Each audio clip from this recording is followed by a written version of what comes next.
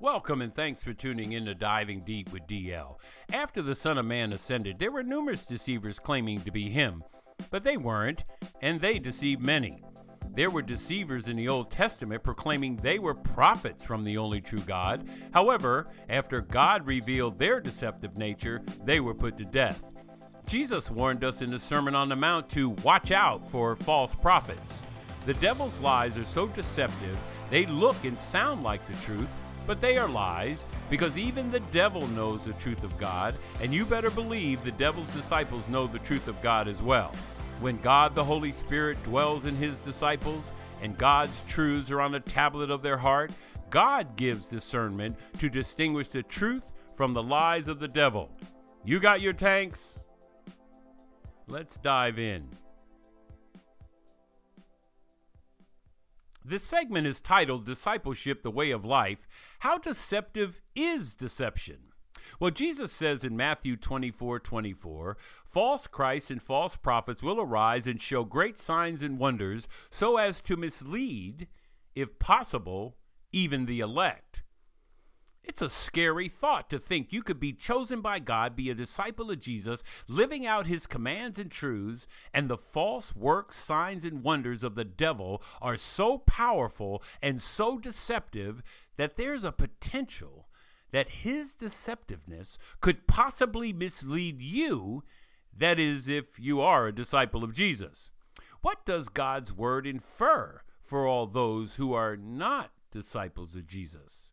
Because God is saying, if possible, his disciples. Then that has to mean all non-disciples of Jesus are being misled. Is that not a terrifying thought, or what? But why would it be so frightening? Because if you did believe these false Christs and prophets, you would have no idea you were being misled, because what they are preaching appears to be true. But without being grounded in God's word and spiritual discernment from God, and you're relying totally on them, not giving any consideration to becoming a disciple yourself and learning and studying God's word, you would have every intention on spending eternity with God, only to hear the three dreaded words from God, "Depart from me." Second, you would have to be the elect. Because if you're not grounded in the truth of God, remember what Jesus said in John 14:6? The truth? Well, Jesus is the truth. In other words, you as a disciple of Jesus must be grounded in him to not be carried away with the deceptive schemes of the devil and his disciples. Because if your life is not built on the rock, which are Jesus' teachings, his commands, his promises, and his truths, all throughout his word, then it must be on sand, which are deception and lies from the devil. And you should know what God says is going to happen to all the houses built on sand. There's no gray area. Your house is either built on the rock or built on sand. Here's the truth. There are only truth or lies. No partial truths or no partial lies. There's no gray area. Just like there are only two kinds of people walking on this planet. The truth, 1 John 3:10. By this the children of God and the children of the devil are obvious. Anyone who does not practice righteousness is not of God. Do you hear what God is saying? God says anyone. Not someone, that's any person who does not practice righteousness is not from God, regardless. If there is practice of unrighteousness, who are they from if they're not from God? Now, do you believe God or not? Do you believe there are others on this planet? Because if there were any more than these two kinds of spirits, God would tell you, wouldn't he? No, the deception is this. No, there are many people on this planet. You're spewing hatred and being very judgmental. Well, yes, that would be true with regard to the many people on the planet. not the hatred and the judgmental. I'm just repeating what God said. But if you did stay focused on the many kinds of people, that's the physical realm. But it's the spiritual realm that God is talking about. And my fellow disciples, that's well below the surface of the skin pigmentation, race, religion, and gender. Believe that. It's either righteousness and righteous living or unrighteousness and unrighteous living. It's living by God's commands or the devil's directives. It's truth or lies, light or dark, obedient or disobedient, faithful or unfaithful. You tell me where the gray area is with these truths of God: dead or alive, blind or see, cripple or walk, sheep or goat, saved or lost. Do you see any area where one could stand between those truths? You're being deceived to believe you can stagger about in the middle of the aisle, that is, until you decide to sit on one side or the other. So as I was meditating on this no gray area regarding the truth of God, God interrupted my meditation and said this: "Do not be deceived. Don't you know that there is a great chasm fixed between the kingdom of God and hell? And there is not one soul standing on it trying to decide what side they really want to be on. No, you are either in the kingdom or in hell." Now, as a disciple of Jesus, who do you know that thinks they can be in the middle of the aisle and therefore are safe, not realizing that it's really not safe at all, since there is no gray area, middle ground, if you will, with God? So if God is saying you cannot stand on the great chasm, then you can't stand in no such thing as a gray area. That would be my takeaway from what God said regarding the chasm. Who do you know that professes to be a Christian, yet their life is deficient of the fruits of the Spirit that God says must be evident in their life if their proclamation is true? Yet the evidence, for my DEA friend, you see and recognize the deeds of the flesh compared to the fruits of the Spirit. You see actions that are devilish compared to love, joy, peace, patience, kindness, goodness, faithfulness, gentleness, and self-control. What are you, as a disciple of Jesus, doing with those God placed in your life? And believe me, I had to take a deep breath on that myself, my fellow disciples. Believe that. And I pray that God will give me the opportunity and open the hearts of those that need to hear what I have to say that would be God's truth. Believe that. But can you look in the mirror with honesty, using God's word as your guide, and live out 2 Corinthians 13:5 in your own life? Because that's critically important as a disciple of Jesus. Believe that, or God would not have told us to do it. 2 Corinthians 13:5 says, "Test yourself to see if you are in the faith. Examine yourselves. Or do you not recognize this about yourself, that Jesus Christ is in you, unless indeed you fail the test?" So I would have to say an honest approach to the self-assessment test would be pass or fail.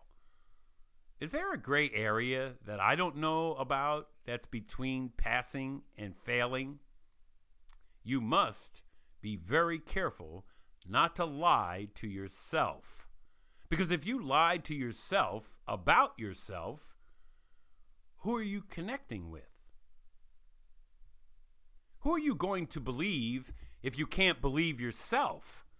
Because the truth is, you will either believe God and call Satan a liar, or you will believe Satan and call God a liar. No gray area. You'll believe one or the other. But why should you believe either of them?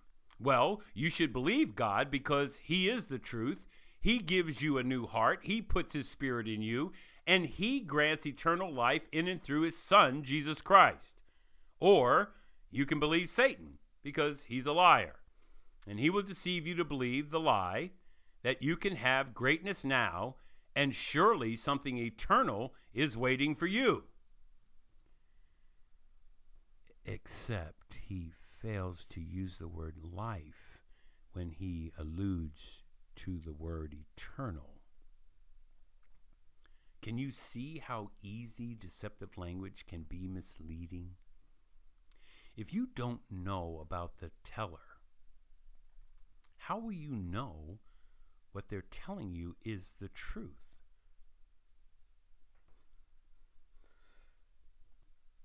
So, let's look at the first great deception, and then we'll talk about the great deception today. You must believe the only pure, unadulterated truth is from the only true God. And the use of God's word doesn't necessarily confirm one is a disciple of Jesus, nor does the command of God's word reveal the motives and intentions of one's heart. I mean, after all, as I said, even the devil knows God's word. And he has a command of it, and by the way, he uses it in the right context as well. But to confirm the truth of this statement, even the devil knows God's word, listen to what God says in Matthew 4, 5, and 6. Then the devil took him into the holy city and had him stand on the pinnacle of the temple and said to him, "If you are the Son of God, throw yourself down, for it is written, He will command His angels concerning you, and on their hands they will bear you up, so that you will not strike your foot against a stone." So the devil says to Jesus, "For it is written." That would confirm he knows God's word, and he did use it in the right context. Who do you think the devil is referencing when he said, "It is written"? With all due respect to the instrument, I do not believe that the devil, when he was in his one-on-one with Jesus, the devil was referencing David and what David had written. He knows the author is God, and the devil was referencing God and what God has written. And Brother David was just God's pen. Amen? Therefore, let us not be so hasty to recognize humanity and pat humanity on the back or give them a roar of applause for God's work of salvation in humanity. But let the roar be to the glory of God for his work in and through his creation. Amen? You see, the deception is to give man the glory that God truly deserves for his work. Please understand, pride demands attention, but God commands humility. Let me say that again. Pride demands attention, but God commands humility. So cogitate on this. There was deception in the Old Testament, and there's deception in the New. And you know, God is amazing how his word applied then and how the Old Testament applies in these New Testament times. Don't you ever believe the deception and lies that God's living eternal word does not apply to every spot and to every person on the linear line of time, be it from the old through the new and forever. That's God's Isaiah 40 verse 8 in the here and now. So in the Old Testament, the deceiver told the deceived she could be like God. Now God said this about the deceiver: the serpent was more crafty than any beast of the field which the Lord God had made. That's your Genesis 3:1. So you need to see the craftiness of the serpent as sneaky, devious, deceitful, shrewd, and a very powerful schemer. Now, don't you think for one moment he's dead and not alive today. But if you're a student of God's word, you would know that already. The deviousness of the devil is to make you believe he's not alive or doesn't exist, so you will be drawn into his devious, deceitful, shrewd schemes. Believe that. So listen to this scheme. It's Genesis 3:5. For God knows in a day you eat of it, your eyes will be opened, and you will be like God, knowing good and evil. You hear it? You will be like God. Now, the deception was very deceptive. Eve was deceived to believe that she was going to be like God. Yet, in the carrying out of her act of disobedience to God's command, she was like the devil more than she was like God, because God is faithful, and Eve in her defiance was unfaithful. Do you see your sinful acts as defiance to God and his commands? Because of her rebellious, sinful nature, the result was unfaithfulness to God, herself, her husband, and of course, all of humanity. You see, the devil preys, and when you are carried away and enticed by your own lust, you can become the devil's next meal.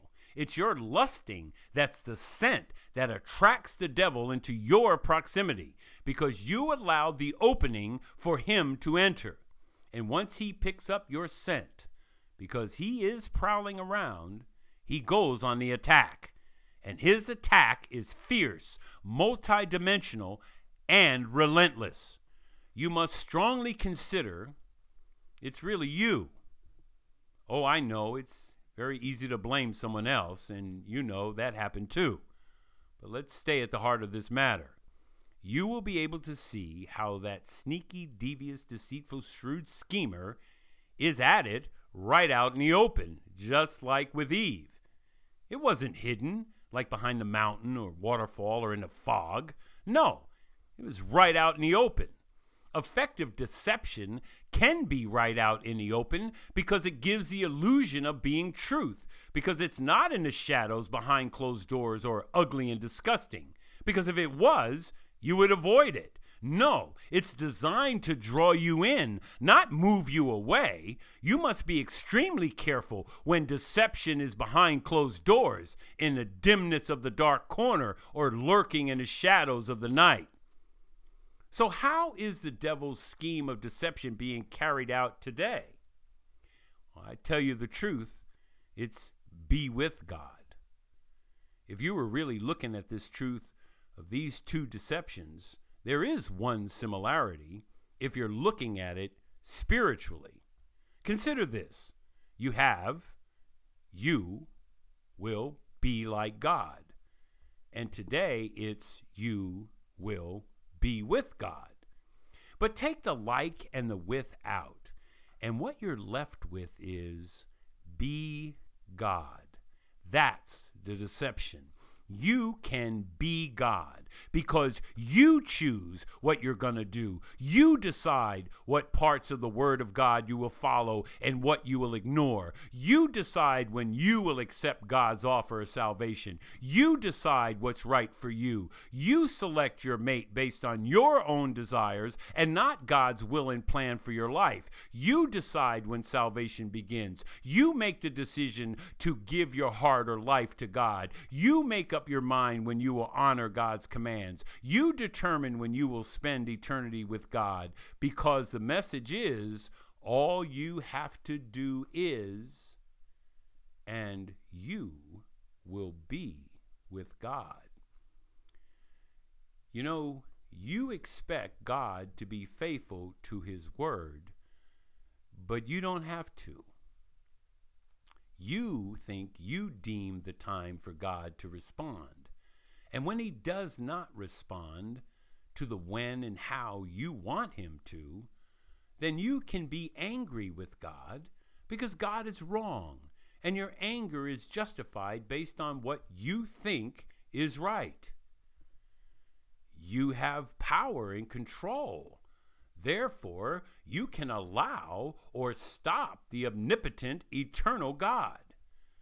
You don't live under his sovereignty because right now you're not acknowledging his authority over all of his creation. Please understand, no person other than Jesus who walked on this planet will ever be God, ever. And if you're being told that you can be God, you are being deceived, and that's a bold-faced lie. So how is deception happening within our daily lives? When someone is living an unrighteous life, others' lives really don't matter to them. And that's the truth. Because if their lives did matter, God's truth would be alive in them, and God's love would be flowing through them to others. And they would be responsive to each other.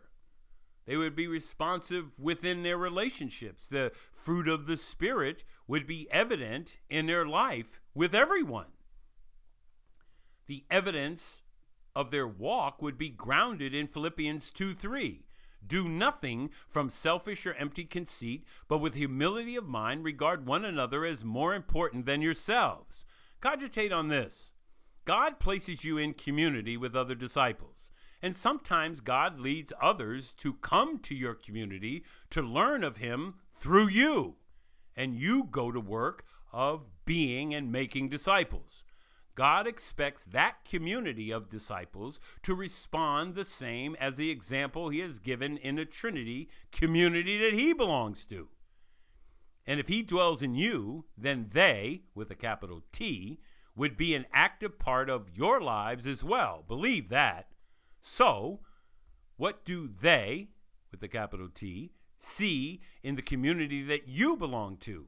Does God see faithfulness or unfaithfulness? Does God see inclusion or exclusion? Does God see sacrifice or selfishness? The goal of the deceiver is to keep you isolated from community that God has placed you in, so you do not experience the fullness that God intends for you and the community to experience in his true biblical community. That would be the presence and work of God in your life to theirs and theirs to yours. But instead, you believe the deceiver. So you stay apart, only connected by association. And that may be like going to church on Sunday and saying hi and things like that. And keep various aspects of your life separate from the community.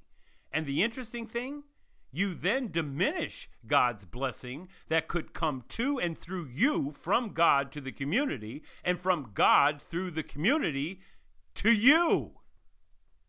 Listen, God testifies to how and what a biblical community must look like and possess. And it doesn't matter if it was in 80 to 110 AD or today. Here, look, you'll find it in Acts 2:4. And all, who? All, those who had believed were together. Oh, not separate? No, together. And had all, not some, not most, all things in common. So it sounds like this: and all those who had believed were together and had all things in common. But what do tell were the all things? Well, a biblical community walks in a manner worthy of their calling with God has called them. They believe it is the work of God that has chosen them to be in that community. They respond in love, humility, gentleness, patience, and forgiveness. They are bound in unity with the Spirit of God that is at work within his biblical community, because there is only one body of Christ, and it's by God's Spirit giving his disciples one faith, and in response to God's love, they all proclaim him, because he is the one who transferred them from the domain of darkness into his marvelous light. So, you can continue to believe the deceptor, or you can believe God. You're going to believe one or the other. And if you believe the deceptor, you will continue to avoid biblical community. But that means you are exposing yourself to the prowler, who, by the way, is sniffing around about for a scent. So you wonder why God performed those amazing acts within his people back then, and it seems as though he stopped? Well, if you're a student of God's word, you would know Hebrews 13:8. He hasn't changed. He's still at work. But maybe you have changed, because you're allowing the confusion, disorder, unfaithfulness, chaos that is created by the sneaky, devious, deceitful, shrewd schemer, attempting to steal, kill, and destroy the fullness of life that God has purposed to all of his disciples. So as we head back up, take this with you. Believe God. Believe who he says he is. Believe what he says he's done, is doing, and will be doing. The devil's a liar. Jesus said in John 8:44, "You are of your father, the devil, and you want to do the desires of your father. He was a murderer from the beginning and does not stand in the truth because there is no truth in him. Whenever he speaks a lie, he speaks from his own nature, for he is a liar and the father of lies." There are only two kinds of people walking on this planet: children of God and children of the devil. God just proved that fact in John 8:44 when he was talking to the scribes and Pharisees, and his, in other words, are, you are children of the devil. Keep your heart in the faith atmosphere. Keep God's word filling your heart, and it will saturate your mind. And you know the amazing thing?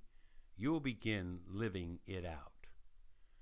Resist the devil, and he's got to flee, because God commanded him to flee.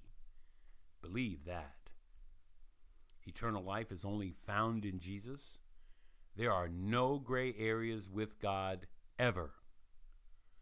The more you live in the truth, the more deception you will see.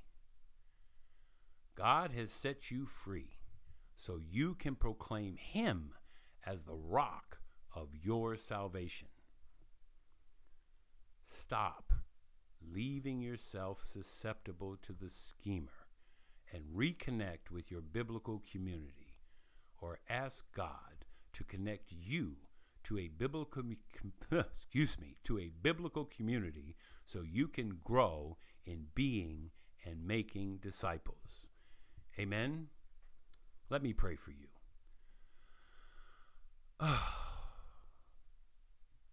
Abba, we love you and we thank you for today. This is the day the Lord has made. Let us rejoice and be glad in it.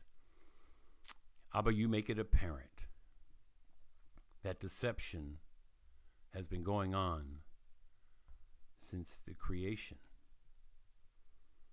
And the way we look at it, it appears that it's getting worse, but deception is deception, and it doesn't matter the extent of it. It's deception.